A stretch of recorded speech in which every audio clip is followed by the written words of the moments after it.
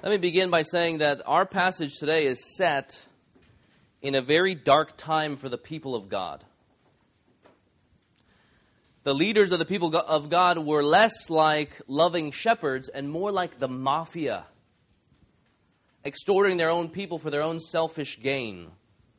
And, as I was meditating on the passage today, I was indeed listening to the Godfather soundtrack.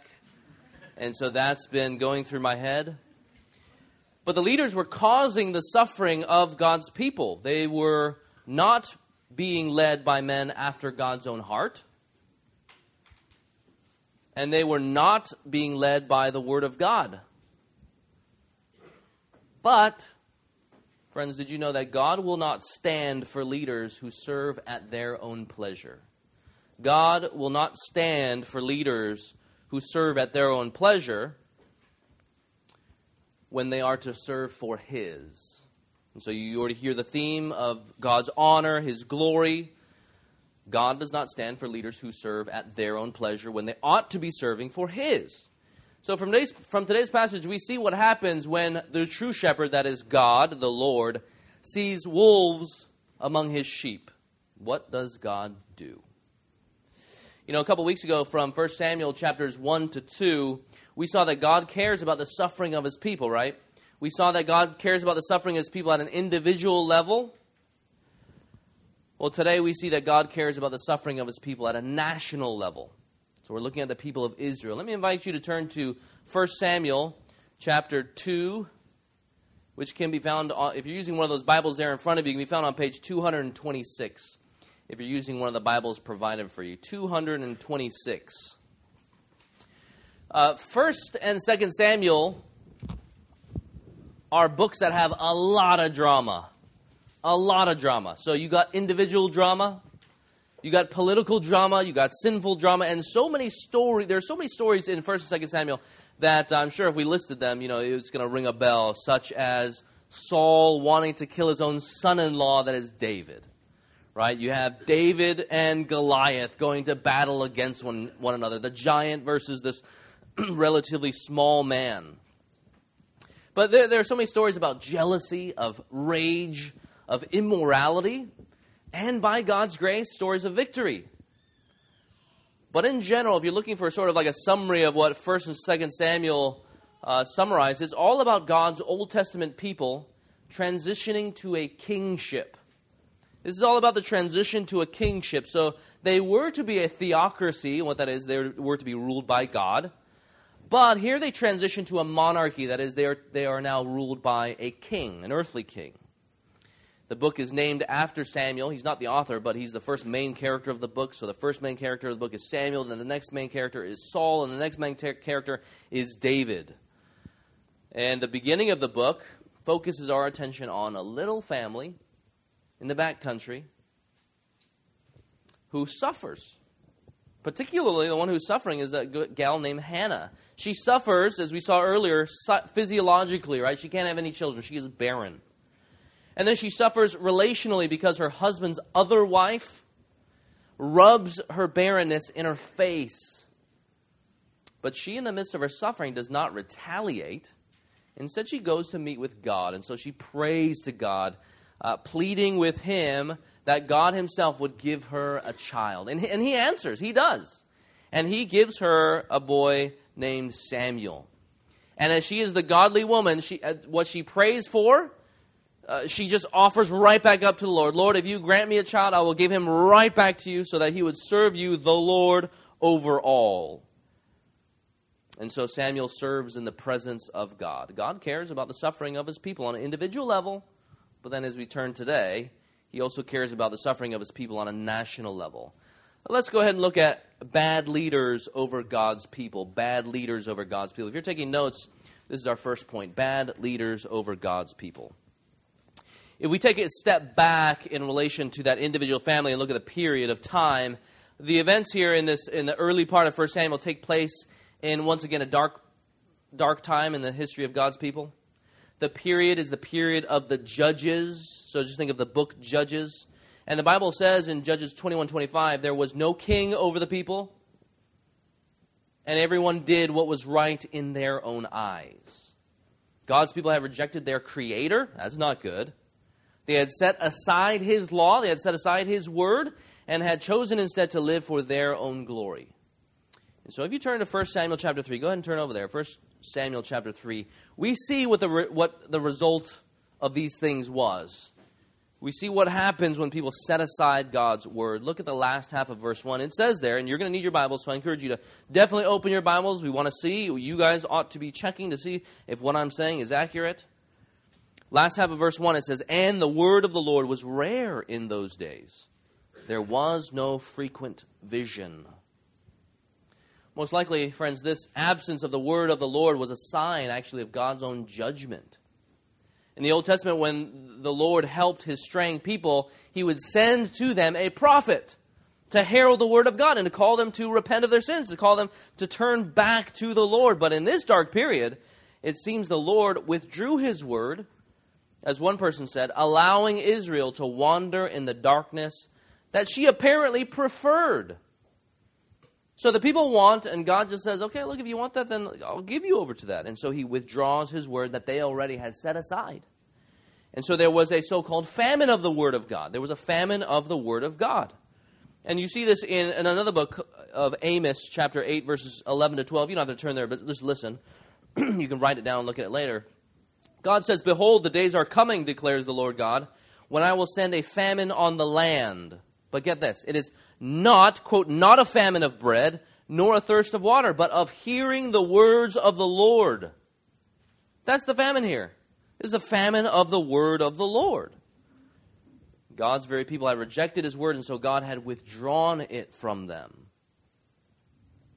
You know, in relation to the chaos in this dark period of time for God's people, it's not hard to imagine the chaos that ensues when those who need wisdom start living according to their own. They live as if they are kings unto themselves. They are gods, really, unto themselves. I mean, just imagine us here, First Baptist Church. Just imagine the chaos if each person decided to set aside God's morality and His law, the fact that He defines what is good and right, and instead we started living according to our own desires. I did this little exercise with our children yesterday at the dinner table, right? What if there was no law where God said, "Thou shalt not kill," or "Thou shalt not steal," "Thou shalt not commit adultery," and instead we started to rewrite things? In fact, murder was good. And you got the opportunity to determine this for yourselves. Just imagine the chaos. Just let that play out just for a little bit here.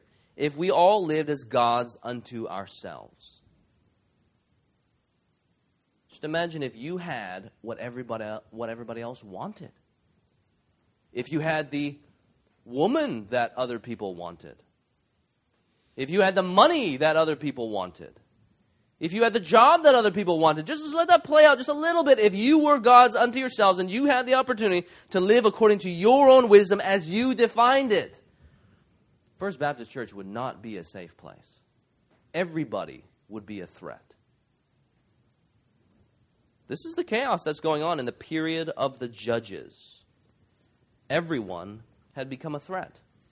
Sadly, when it comes to this time period, it was those in positions of leadership that took advantage of the chaos, and instead of feeding and caring for the sheep on behalf of the true shepherd, they butchered and fed on the sheep.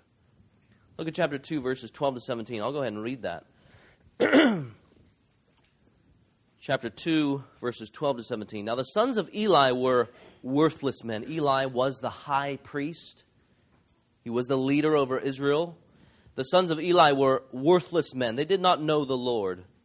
The custom of the priests with the people was that when any man offered sacrifice, the priest's servant would come while the meat was boiling with a 3-pronged fork in his hand, and he would thrust it into the pan or kettle or cauldron or pot. All that the fork brought up, the priest would take for himself.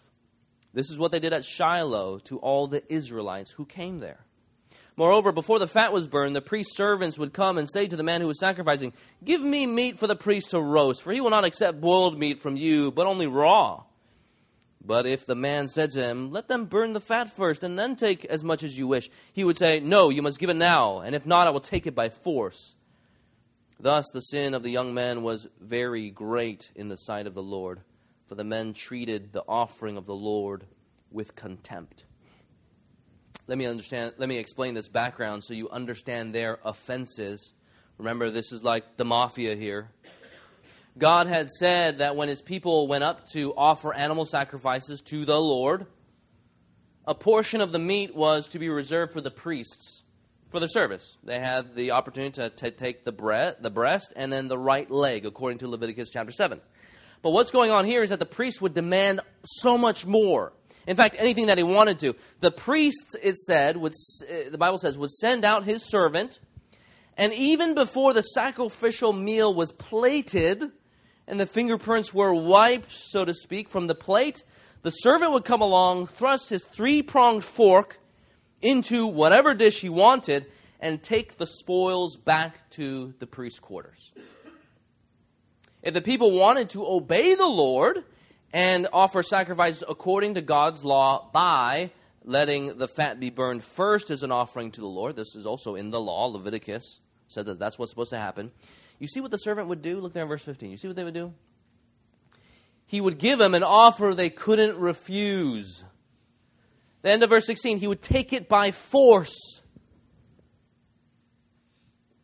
They take advantage of God's people's resources to fatten themselves.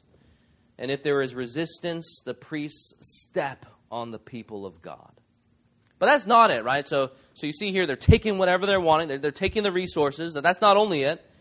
You look at verse 22, and you see here that the priests, like beasts, are taking advantage of the bodies of women.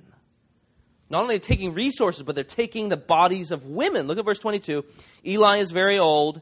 He kept hearing all that his sons were doing in all of Israel and how they lay with the women who were serving at the entrance to the tent of meeting.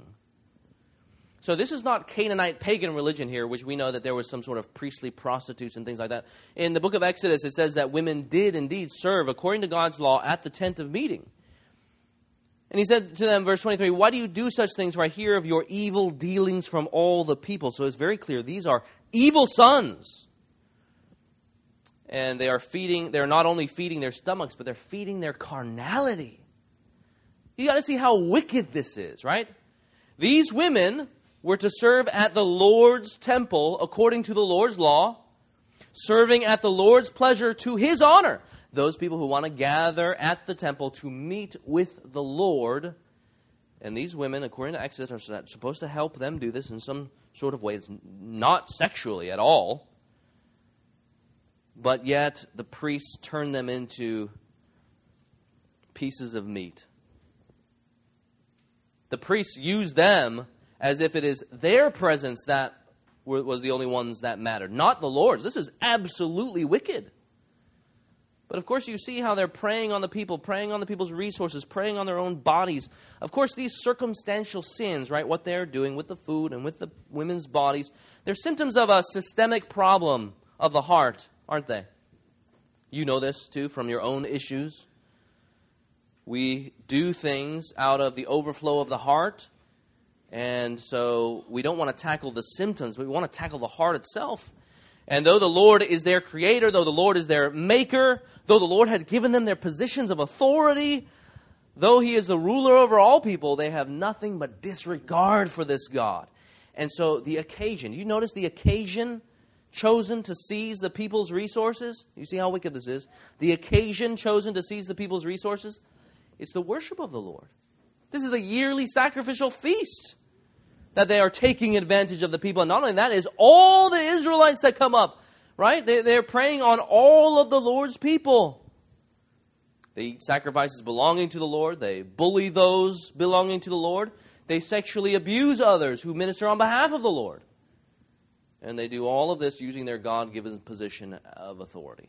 As priests who were to serve on behalf of the Lord, to honor God, but instead they honor themselves. These priests, friends, you recognize that these priests have set themselves up against the Lord. This reminds me of some supposed Christian pastors who do the same thing. They prey on the people of God in the name of the Lord. whether it be stealing their money, saying, look, if you come and buy this thing, then the blessings of the Lord are going to come for you forever. When Jesus says that if you follow him, it's going to be a difficult life. There will be cost involved. I was talking to one visitor at the church, and he just instinctually knew that his pastor, who drove a Ferrari, there's something wrong with that. And then there's also something wrong when the church raised money for a specific something, and then the pastor went and did something else with that money. And then so you see that there's all these issues here of people who are preying upon the people of the Lord. And it was, just as it was here in 1 Samuel, so it is even today, where men, unfortunately, and in their sin, desire to honor themselves as opposed to the Lord, who is Lord over all. These priests and those pastors have set themselves up against the Lord. This becomes very clear as the story moves forward. Look at verse 27. Actually, I'll go ahead and read the rest of Eli's rebuke. Look there in verse 24. Eli says to his sons, "No, my sons, it is not good. It is no good report that I hear the people of the Lord spreading abroad." Now, Eli is kind of an interesting character. We don't know if he's a genuine follower of Yahweh. I think maybe he is. But you see that he's hearing from the people about the offenses of his son when he is the very one who is receiving some of the spoil of the sacrifices. Something's going on here. He is a negligent leader. At best he is. But then, on one hand, he's rebuking his son, so it's kind of hard to make of his character here. He rebukes them. Verse 25, if someone sins against a man, God will mediate for him. We'll explain this later. But if someone sins against the Lord, who can intercede for him? But they would not listen to the voice of their father, for it was the will of the Lord to put them to death. Now the young man Samuel continued to grow both in stature and in favor with the Lord and also with man. Now if you look at verse 27 and sort of skim down, here God sends a man of God, which is a word for a prophet, a phrase that describes a prophet. He sends this man of God to rebuke the priests by reminding them of their role, their God-given role. It's the very thing that they had set aside. In verse 28, look there. This man of God, speaking on behalf of the Lord, says, "Did I choose him?" That is the father. Here we're thinking of Aaron. "Did I choose Aaron, most likely, out of all the tribes, or Levi, out of all the tribes of Israel, to be my priest, to go up to my altar, to burn incense, to wear an ephod before me? I gave to the house of your father all my offerings with fire from the people of Israel." So here he is reminding them that they are chosen of God, right? This priestly line that came from the line of Aaron. It was a privileged position. And as priests, they were to represent the people before the Lord. You got to keep that in mind here. That's what's going on here. It's not only about animals and incense and stuff like that. This is about representing the people before the Lord and representing God to the people. That was their role here, to be ministers of God to the people. That's what all this temple sacrifice is all about. The holy God had created the temple in order to meet with his sinful people. If you guys remember this from the book of Exodus that we went through not too long ago. But God had created man in the beginning. Man had rebelled against him by sinning against him, and God cast him out of the garden. The question, therefore, is, if man has earned God's just judgment, ultimately judgment in hell, how exactly are people going to get back into fellowship with their Creator? If we have committed treason and set ourselves up as king to receive all glory and honor for ourselves and not God, stealing God's glory, how then do we get right with God? Well, the wonderful thing, friend, is that God in his love and his grace and his mercy says, okay, even though you are running away from me, I'm going to pursue you and I'm going to meet with you again. But it's going to be on my conditions, not yours. And so he sets up this temple. And in the temple sacrifices, they are supposed to be reminded of the fact that he is the God who forgives, who atones for people's sins through the blood of a sacrifice, which points forward to Jesus. They're supposed to be reminded that God is the creator over all. And so even the things like burning fragrant incense up, which it refers to there in verse 28, you imagine that the fragrant incense goes up to the creator over everything. They're also supposed to be reminded that he is a holy God. Right? They're supposed to wear this ephod, which is like, it was just a lesson to teach the people that when you come into the Lord's presence, you come into a holy Lord's presence. And so their garments were supposed to be set aside. They were supposed to wear this unique piece of garment called an ephod, and on the ephod it bore the names of the 12 tribes on these stones that the high priest wore. And so when the high priest went in to meet with God, he went on behalf of all of the 12 tribes before the Holy Lord, their very creator. That's what they're supposed to be reminded about, all this stuff about the sacrifices, the ephod and such. That's how they are to meet with God. And the priests here set that aside. And that's why the Lord sends a prophet, the man of God, to remind them, did I not make you human mediators, so to speak, to minister on my behalf of sinful people? So this is the summary, right? They are to make offerings to the Lord. That's why it kind of rises there at the end of 28. Look there. I gave to the house of your father all my offerings by fire from the people. This is meeting with God. Why then do you scorn my sacrifices and my offerings? That phrase there, my sacrifices and my offerings, you should think about that in light of the big picture whole. This is the sacrificial system, that which God himself set up so that a holy God would meet with his sinful people, that they would have fellowship once again. But what Eli and more so Hophni and Phinehas honored, what they honored more so was not the Lord, but themselves. Right? The sins were particularly heinous because, once again, they were sins against God himself, the Lord himself, the God of the people, the God of the sacrifices. Did you notice the possessives there in 29? Why then do you scorn my sacrifices and my offerings that I myself commanded, and you honor your sons above me by fattening yourselves on the choicest parts of everything of my people Israel? You see that possessive there? The Lord is determined to remind them that he is the Lord. This is blatant disregard of God on behalf of Eli's sons, Hophni and Phinehas. This is why we have the summary of their character in 2:12. Look there in 2:12. Now the sons of Eli were worthless men. Now, in what sense are they worthless men? Well, look at the next sentence. They did not know the Lord. It's ironic that these so-called worthless men judged the Lord's law to be worthless. But did you notice it wasn't only Hophni and Phinehas that are the guilty ones? Who is the man of God speaking to in 27? He's speaking to Eli. Eli's problem, and then you can look at verse 29 once again. Why do you scorn? This is Eli he's talking to. Why do you scorn by doing these things? Eli's problem is honoring his sons above me. And then turn over to 3:13. Turn over to 3:13. Let's see his sin expanded. 3:13, and I declare to him that I am, this is God speaking to Samuel, and I declare to him that I am about to punish his house forever for the iniquity that he knew, because his sons were blaspheming God, and he did not restrain them. He knew that they were blaspheming God, yet he did nothing about it. This is instructive. You know, many of us come from backgrounds, cultural backgrounds, where what is ultimate is the bond of blood. But we see here that the bond of blood is actually not what is the ultimate bond.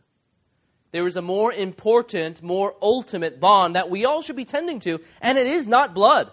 It is the creator bond here. Eli was responsible for something, and he failed. That something was not keeping unity amongst his family at all costs. That's not what he was responsible for. His responsibility was to honor and give glory to the Lord at all costs, which involves so much more than this half-hearted rebuke about the sins of his sons. I hear that it is not good that you are sleeping with the Lord's people and taking advantage of them. That's so half-hearted right there. Unity of family is to never supersede unity with the Lord. It is not intended to be preserved over unity with the Lord. We are supposed to, therefore, honor the Lord over all, no matter the cost. Eli, at best, is seen as a weak and often ungodly character who loves his boys over the Lord. And the wake of his sin goes farther than he even knows, doesn't it? It's not just towards him and his sons. It's obviously getting his sons in trouble with the Lord. But then it's all of Israel. The women who serve at temple, they are affected by his sin. The people, all of the people are affected by his sin. In terms of an application to all leaders, the sins of Eli and his sons, as they're right before us, we are to be reminded that God's leaders are not to do what they want, but instead are supposed to lead according to God's word and for his honor. It's a very basic point.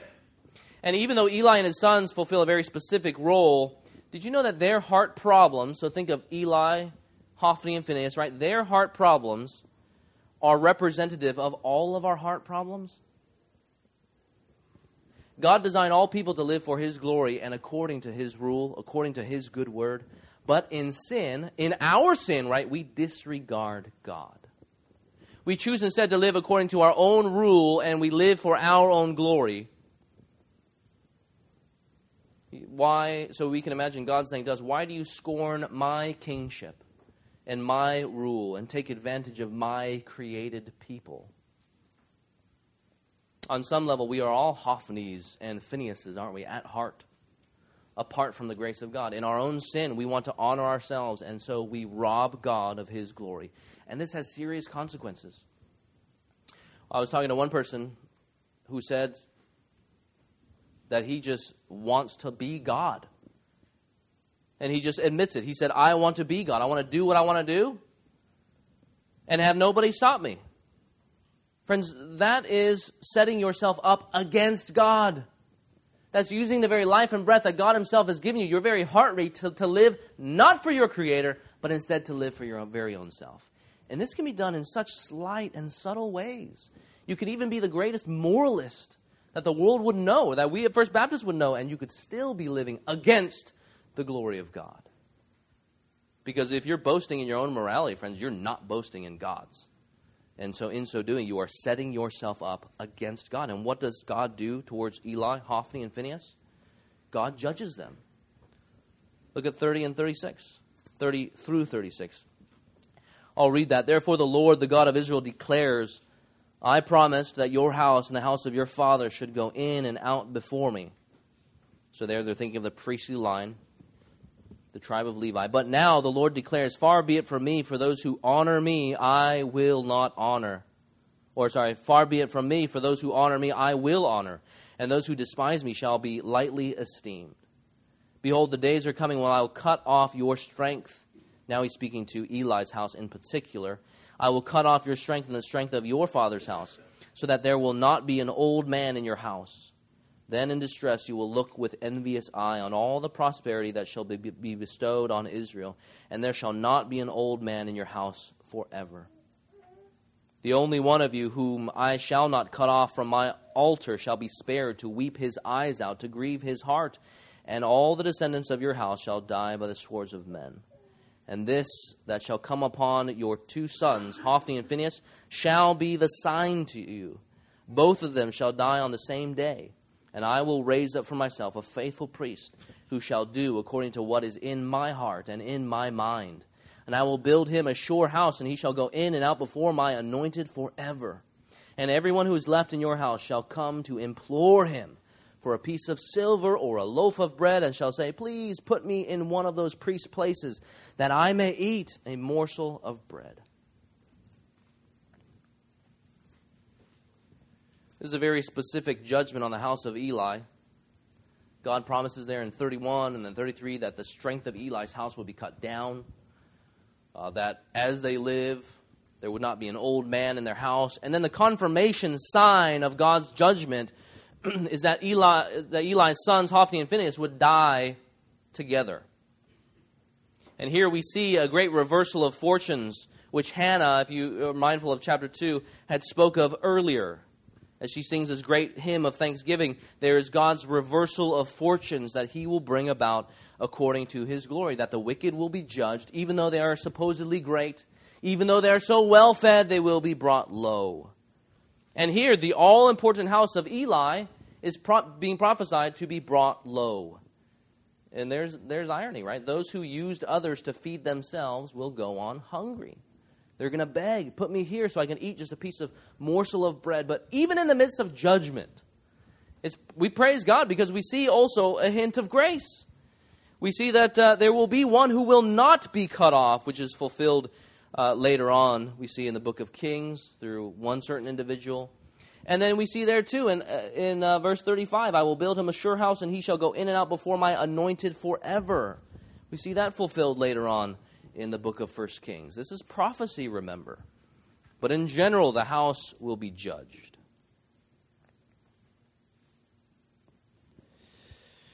So there's something more significant than temporal judgment, right? This is temporal judgment, the house, the line. There's spiritual judgment. The cost of their sin is that Hophni and Phinehas in particular would be spiritually cut off from God. They would be cut off from God, and no one would plead their case before God himself. You look there at verse 25 at Eli's rebuke. Eli speaking to his sons, if someone sins against a man, God will mediate for him. But if someone sins against the Lord, who can intercede for him? He's saying, look, if you sin against people, right, while still trying to honor God, while still loving God, someone can mediate for you. That's a good thing.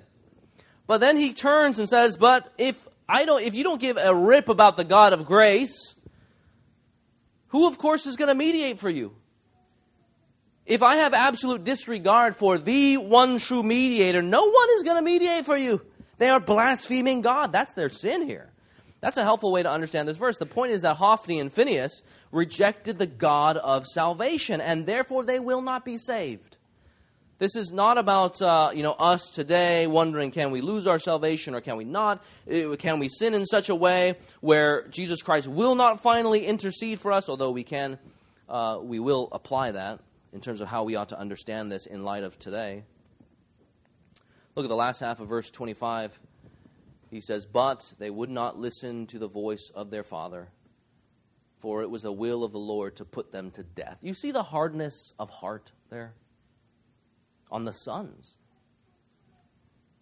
They would not listen to the rebuke of their father because the Lord willed to put them to death for the sins that they had committed earlier, right? They despised God. They took advantage of the people. They disregarded God. They didn't give a rip about a holy God and his sacrificial system. The sins of willfully refusing and rejecting God, God therefore chooses to put them to death. If you're visiting with us and know yourself not to be a follower of Jesus, this is instructive for us. What is it that puts a person beyond the saving grace of God? What is it that puts somebody beyond the saving grace of God? The simple answer, friends, is an ongoing willful rejection of God. An ongoing willful rejection of God. That was Hophni and Phinehas' problem. God alone, right, was the mediator who provided sacrifices of atonement. They just didn't care. And in an ongoing willful way, they scorned God and his word. They set God aside on the shelf. Friends, you see how this atoning sacrifice points to Jesus, right? We're thinking on this side of the cross after Christ has come. All the sacrifices of the Old Testament were pictures of the sacrifice of Jesus Christ. We know from the book of Hebrews that it was not the blood of bulls and goats that could take away sin, but the blood of the final sacrifice of Jesus Christ. And 1 Timothy 2:5 says, there is one mediator between God and men, Christ Jesus. He is the eternal Son of God, sent by the Father to be a great high priest, the great high priest who ministers to men. He is the one who goes before the face of the Father, who wins atonement for sins by his own blood.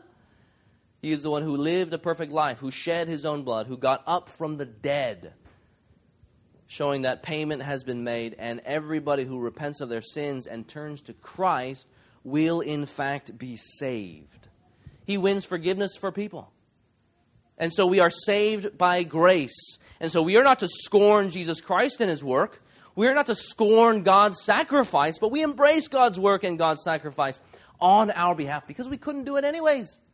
We can't get ourselves out of the trouble that we dug ourselves into. Of course, we rely on the sovereign grace of God to bring us free and full forgiveness. The New Testament shows that if you hear this gospel, it is not too late to repent of your sins and believe. And so the word says, if you hear the words of God today, friends, turn and be saved, and you will indeed be forgiven of your sins. You recognize, friends, that that the church is made up of sinners who formerly opposed God. That's the key here. Formerly opposed God. Hophni and Phinehas were persistent in their blaspheming of the Lord. We all here blasphemed God. We were all rejectors of the one true God until God saved us as we repented of our sins and believed upon Him.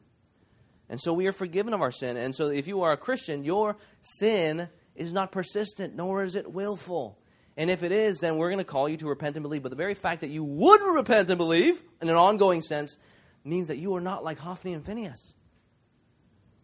They did not know the Lord. They did not care about the Lord. And they set God aside. Hophni and Phinehas are our examples. They chose to live a life of deliberate rejection of God. But friends, that does not have to be your choice. God calls rebellious sinners to repent. He invites us to turn back.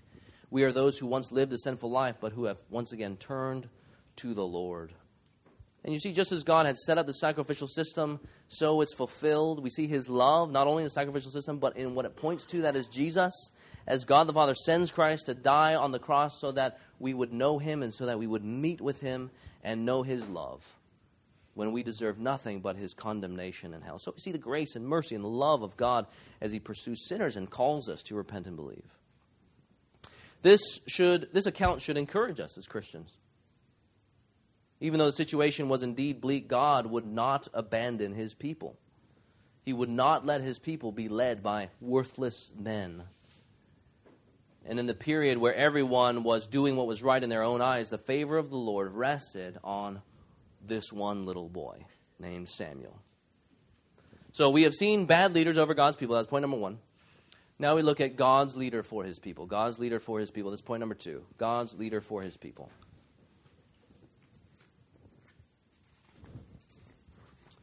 Amidst all this leadership darkness, there are sprinkles of leadership light in Samuel. If you were to read the account straight through, you do see these interesting little comments here about this boy. You look at 128. It says there, he, that is Samuel, worshipped the Lord.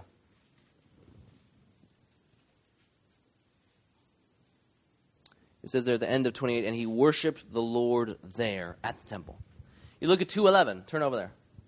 It says there, and the boy was ministering to the Lord. Now contrast that with the evil sons of Eli, right? What is this little boy doing? He is ministering to the Lord. And then 2:18, Samuel once again was ministering before the Lord, a boy clothed with a linen ephod. 2:21, and the boy Samuel grew in the presence of the Lord. Verse 2:26, chapter 2:26, now the boy Samuel continued to grow both in stature and in favor with the Lord and also with men.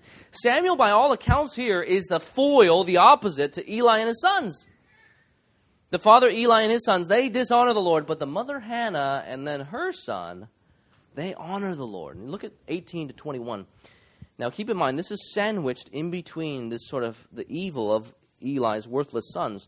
Samuel was ministering before the Lord, a boy clothed with a linen ephod.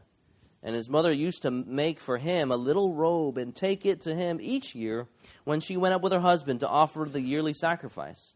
Then Eli would bless Elkanah and his wife, and say, may the Lord give you children by this woman for the petition she asked of the Lord. So then they would return to their home. Indeed, the Lord visited Hannah, and she conceived and bore 3 sons and 2 daughters. And the young man Samuel grew in the presence of the Lord. So it's interesting the contrast that you see between Hannah and her son Samuel, and what the Lord is doing in her house, and then what's going on with Eli and his sons. So in 19, you have a mother's love. And then in 22, you have a father's sorrow. In 20, you have Eli's blessing. In verses 23 to 25, you have Eli's rebuke. In verse 21, you have Yahweh's provision, the granting of life. But in verse 25b, you have Yahweh's purpose of judgment and death. In 21b, you have Samuel's growth. And then also in 26, you have Samuel's growth. Making us wonder, like, who is this man? We see here God's good leader over his people. Samuel embraces God's role for him as the one who ministers before the Lord. I think that's what's going on in the details of 18 to 21 with Hannah bringing him the little robe, this little ephod. You see this when it's contrasted between, or in between the worthless sons. You get this wonderful story of this mother caring for her son, even making him the right type of clothing. And the ephod was what the priests wore. Keep that in mind.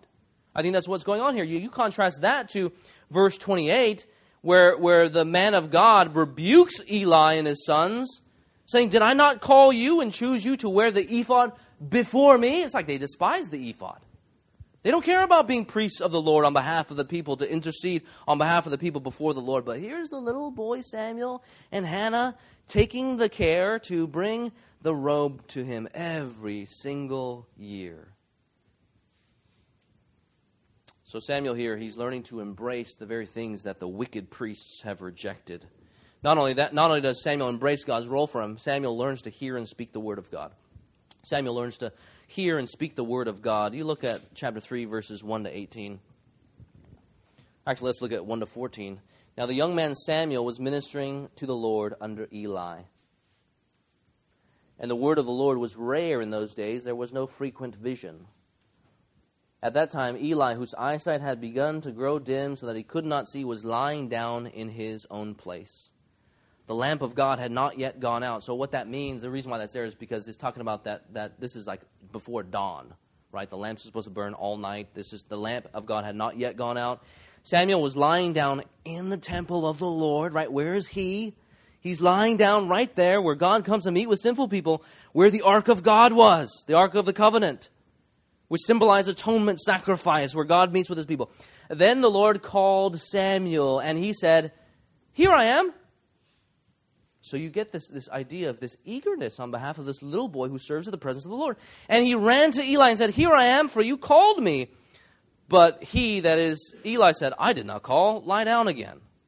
So it almost sounds like he's frustrated at this little boy, like a parent being woken up by his child, as many of us know what that's like. So he went and lay down. And the Lord called again, Samuel. And Samuel rose and went to Eli and said, here I am, for you called me. But he said, I did not call, my son. Lie down again. Now Samuel did not yet know the Lord, and the word of the Lord had not yet been revealed to him. Now when he says that Samuel doesn't know the Lord, that's in a different way than Hophni and Phinehas. Here he's just saying that the Lord God did not reveal himself to Samuel as he did, let's say, to the judges, where the man of the Lord, or the Lord just appears and speaks to him. Verse 8, and the Lord called Samuel again the third time, and he arose and went to Eli and said, here I am, for you called me. Then Eli perceived that the Lord was calling the young man.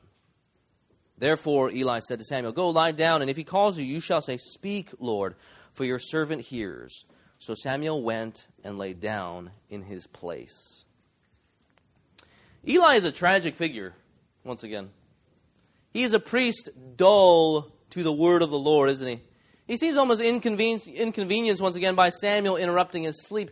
Now contrast that with the little boy Samuel, who is growing in his eagerness to hear the speaking and then to obey.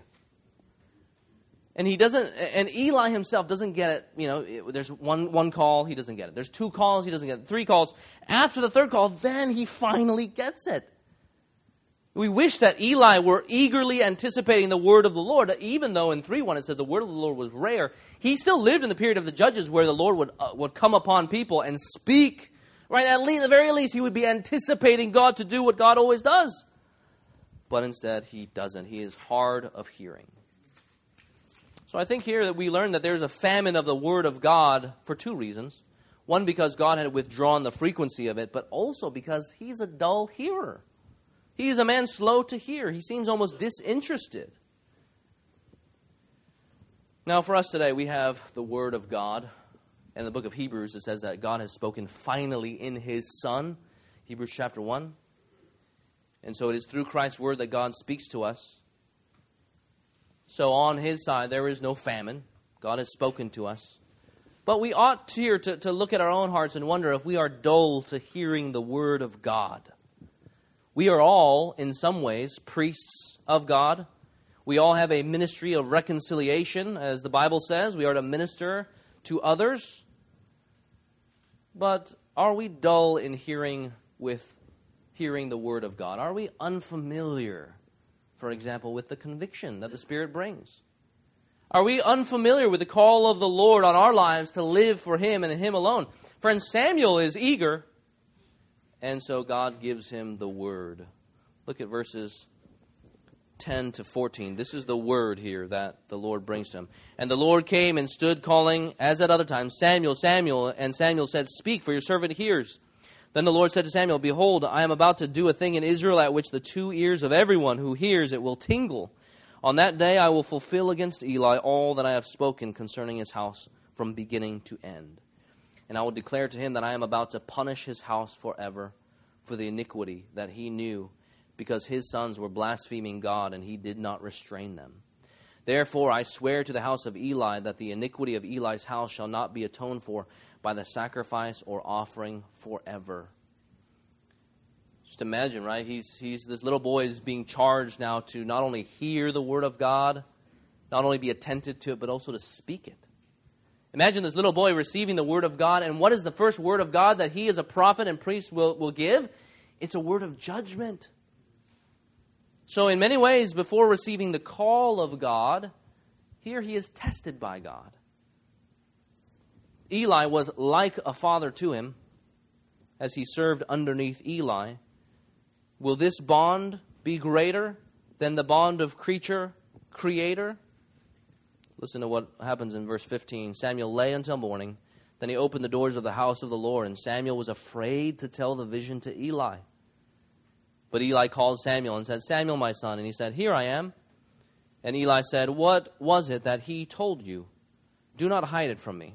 May God do so to you, and more also, if you hide anything from me of all that he told you. So Samuel told him everything and hid nothing from him. And he said, It is the Lord. Let him do what seems good to him. Now that section right there makes me think that Eli was in fact a genuine follower of the Lord. He himself knows that he will be receiving a curse of God, judgment of God, and yet he tells Samuel, you better watch out lest the Lord judge you. And he says, you need to speak what the Lord, if the Lord has given you a word. And so he does. This is his first, once again, this is Samuel's first prophetic word, a word of judgment against a wayward generation. But nevertheless, he passes the test and he gives this word. Now, how do we apply this today? Pastors are not specifically called like Samuel was, right? I'm not a kingmaker. But pastors are called to generally hear and speak God's word from his word. No new words, from his word. And the words pastors are called to speak are not only the words of encouragement, but words of rebuke as necessary. You know, when people look for a new church, this quality of being able to rebuke with the word is generally not something people are looking for. Usually, what is on their radar is for pastors to please the hearer or even entertain the hearer. But according to this passage and other passages in Scripture, God desires that those who minister to his people be able to rebuke with the word of God. Titus chapter 1 verse 9 says that the elder, which just means pastor, must hold firmly to the trustworthy word as taught, so that he may be able to give instruction in sound doctrine and rebuke those who contradict it. So friends, churches need pastors who will side with the honor of God, not ultimately with the honor of man. Churches need pastors who esteem God and not esteem ultimately man. This is what the Apostle Paul did. He rebuked Peter the Apostle when he was living in ways that were in contradiction to the gospel in the book of Galatians, for example. And this is, of course, what Jesus Christ did, is he rebuked those who claimed to walk after God's law, but whose hearts were far from God himself. So, friends, if you are visiting this church, maybe you're checking it out, maybe you're looking for a new church home, wanting to become a member, I hope you're looking for a church where the pastor and its members, the church's pastor and the church's members, if need be, are able to deliver hard words, but still in love, to your sinful soul. Because if not, that church's ministry will eventually come to look more like Eli's, marked by unrestraint and wickedness, than like Samuel's ministry, which is marked by hearing, heeding, and speaking the words of God. And then, of course, living according to it. You want a church who will, in fact, when the case requires, actually speak words of rebuke. And so, as you guys are considering David to become another pastor of this church, as Lord willing, we will take a vote in a couple months, and David will become another pastor of the church. I know from personal experience that David is willing, he's able to ask hard questions of me, which is great. And I know that he's able to ask hard questions of you, and I find him, once again, to be a man who lives according to God's word. Praise God. But you, friend, as you are a regular member of the church, did you know that all people in the church, according to 1 Thessalonians 5:14, are encouraged to admonish one another, to rebuke one another? So, friends, I don't know what kind of bonds you find to be primary or ultimate, church bonds, roommate bonds, family bonds, whatever, bond of blood. But, friends, you actually recognize that there is a greater bond between creature and creator that we are called to honor at all costs. It doesn't mean we should not love one another, speak things harshly in an unnecessary kind of way, but we ought to be living for the glory of God, and that includes speaking hard things when necessary.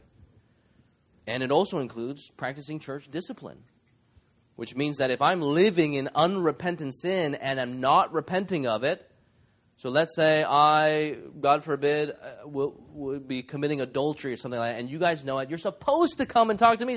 You're supposed to plead with me and say, Jeremy, you need to repent of your sin, because every marriage is supposed to point to Jesus' love for the church. And brother, what you are doing blurs God's love for the church. And you're sinning against your wife. You're sinning against your children. You're not living in holiness before the church. And then if I don't listen to you, the Bible says that you're supposed to discipline me.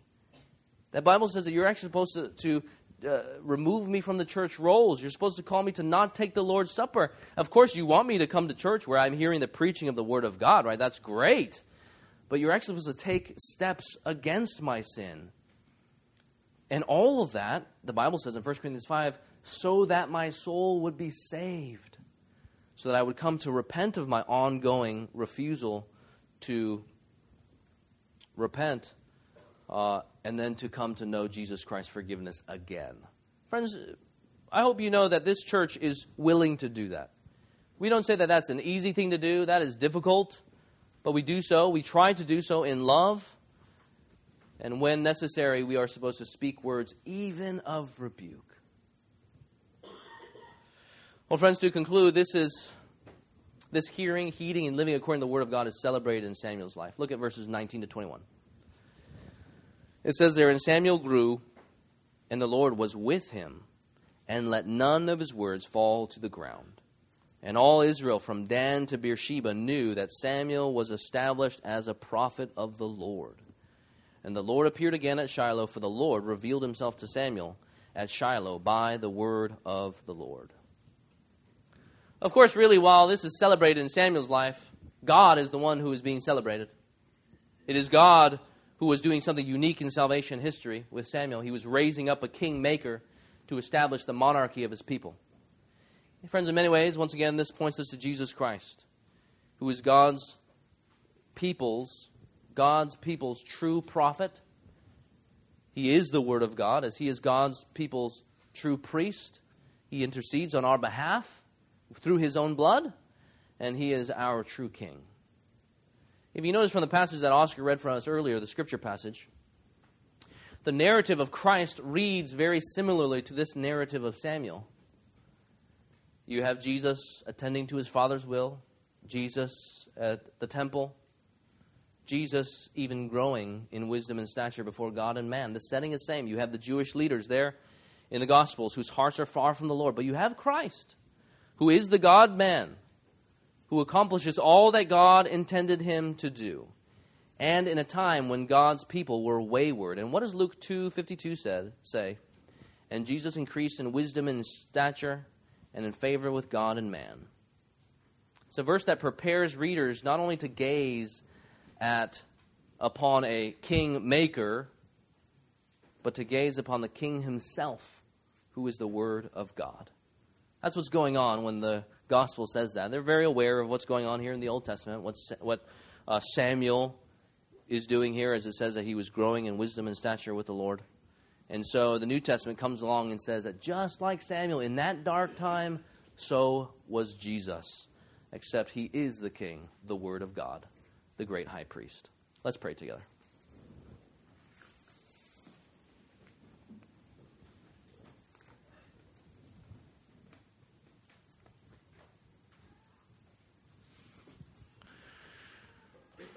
Our Father in heaven, Lord, we find a lot of similarities between our own hearts and Hophni and Phinehas's.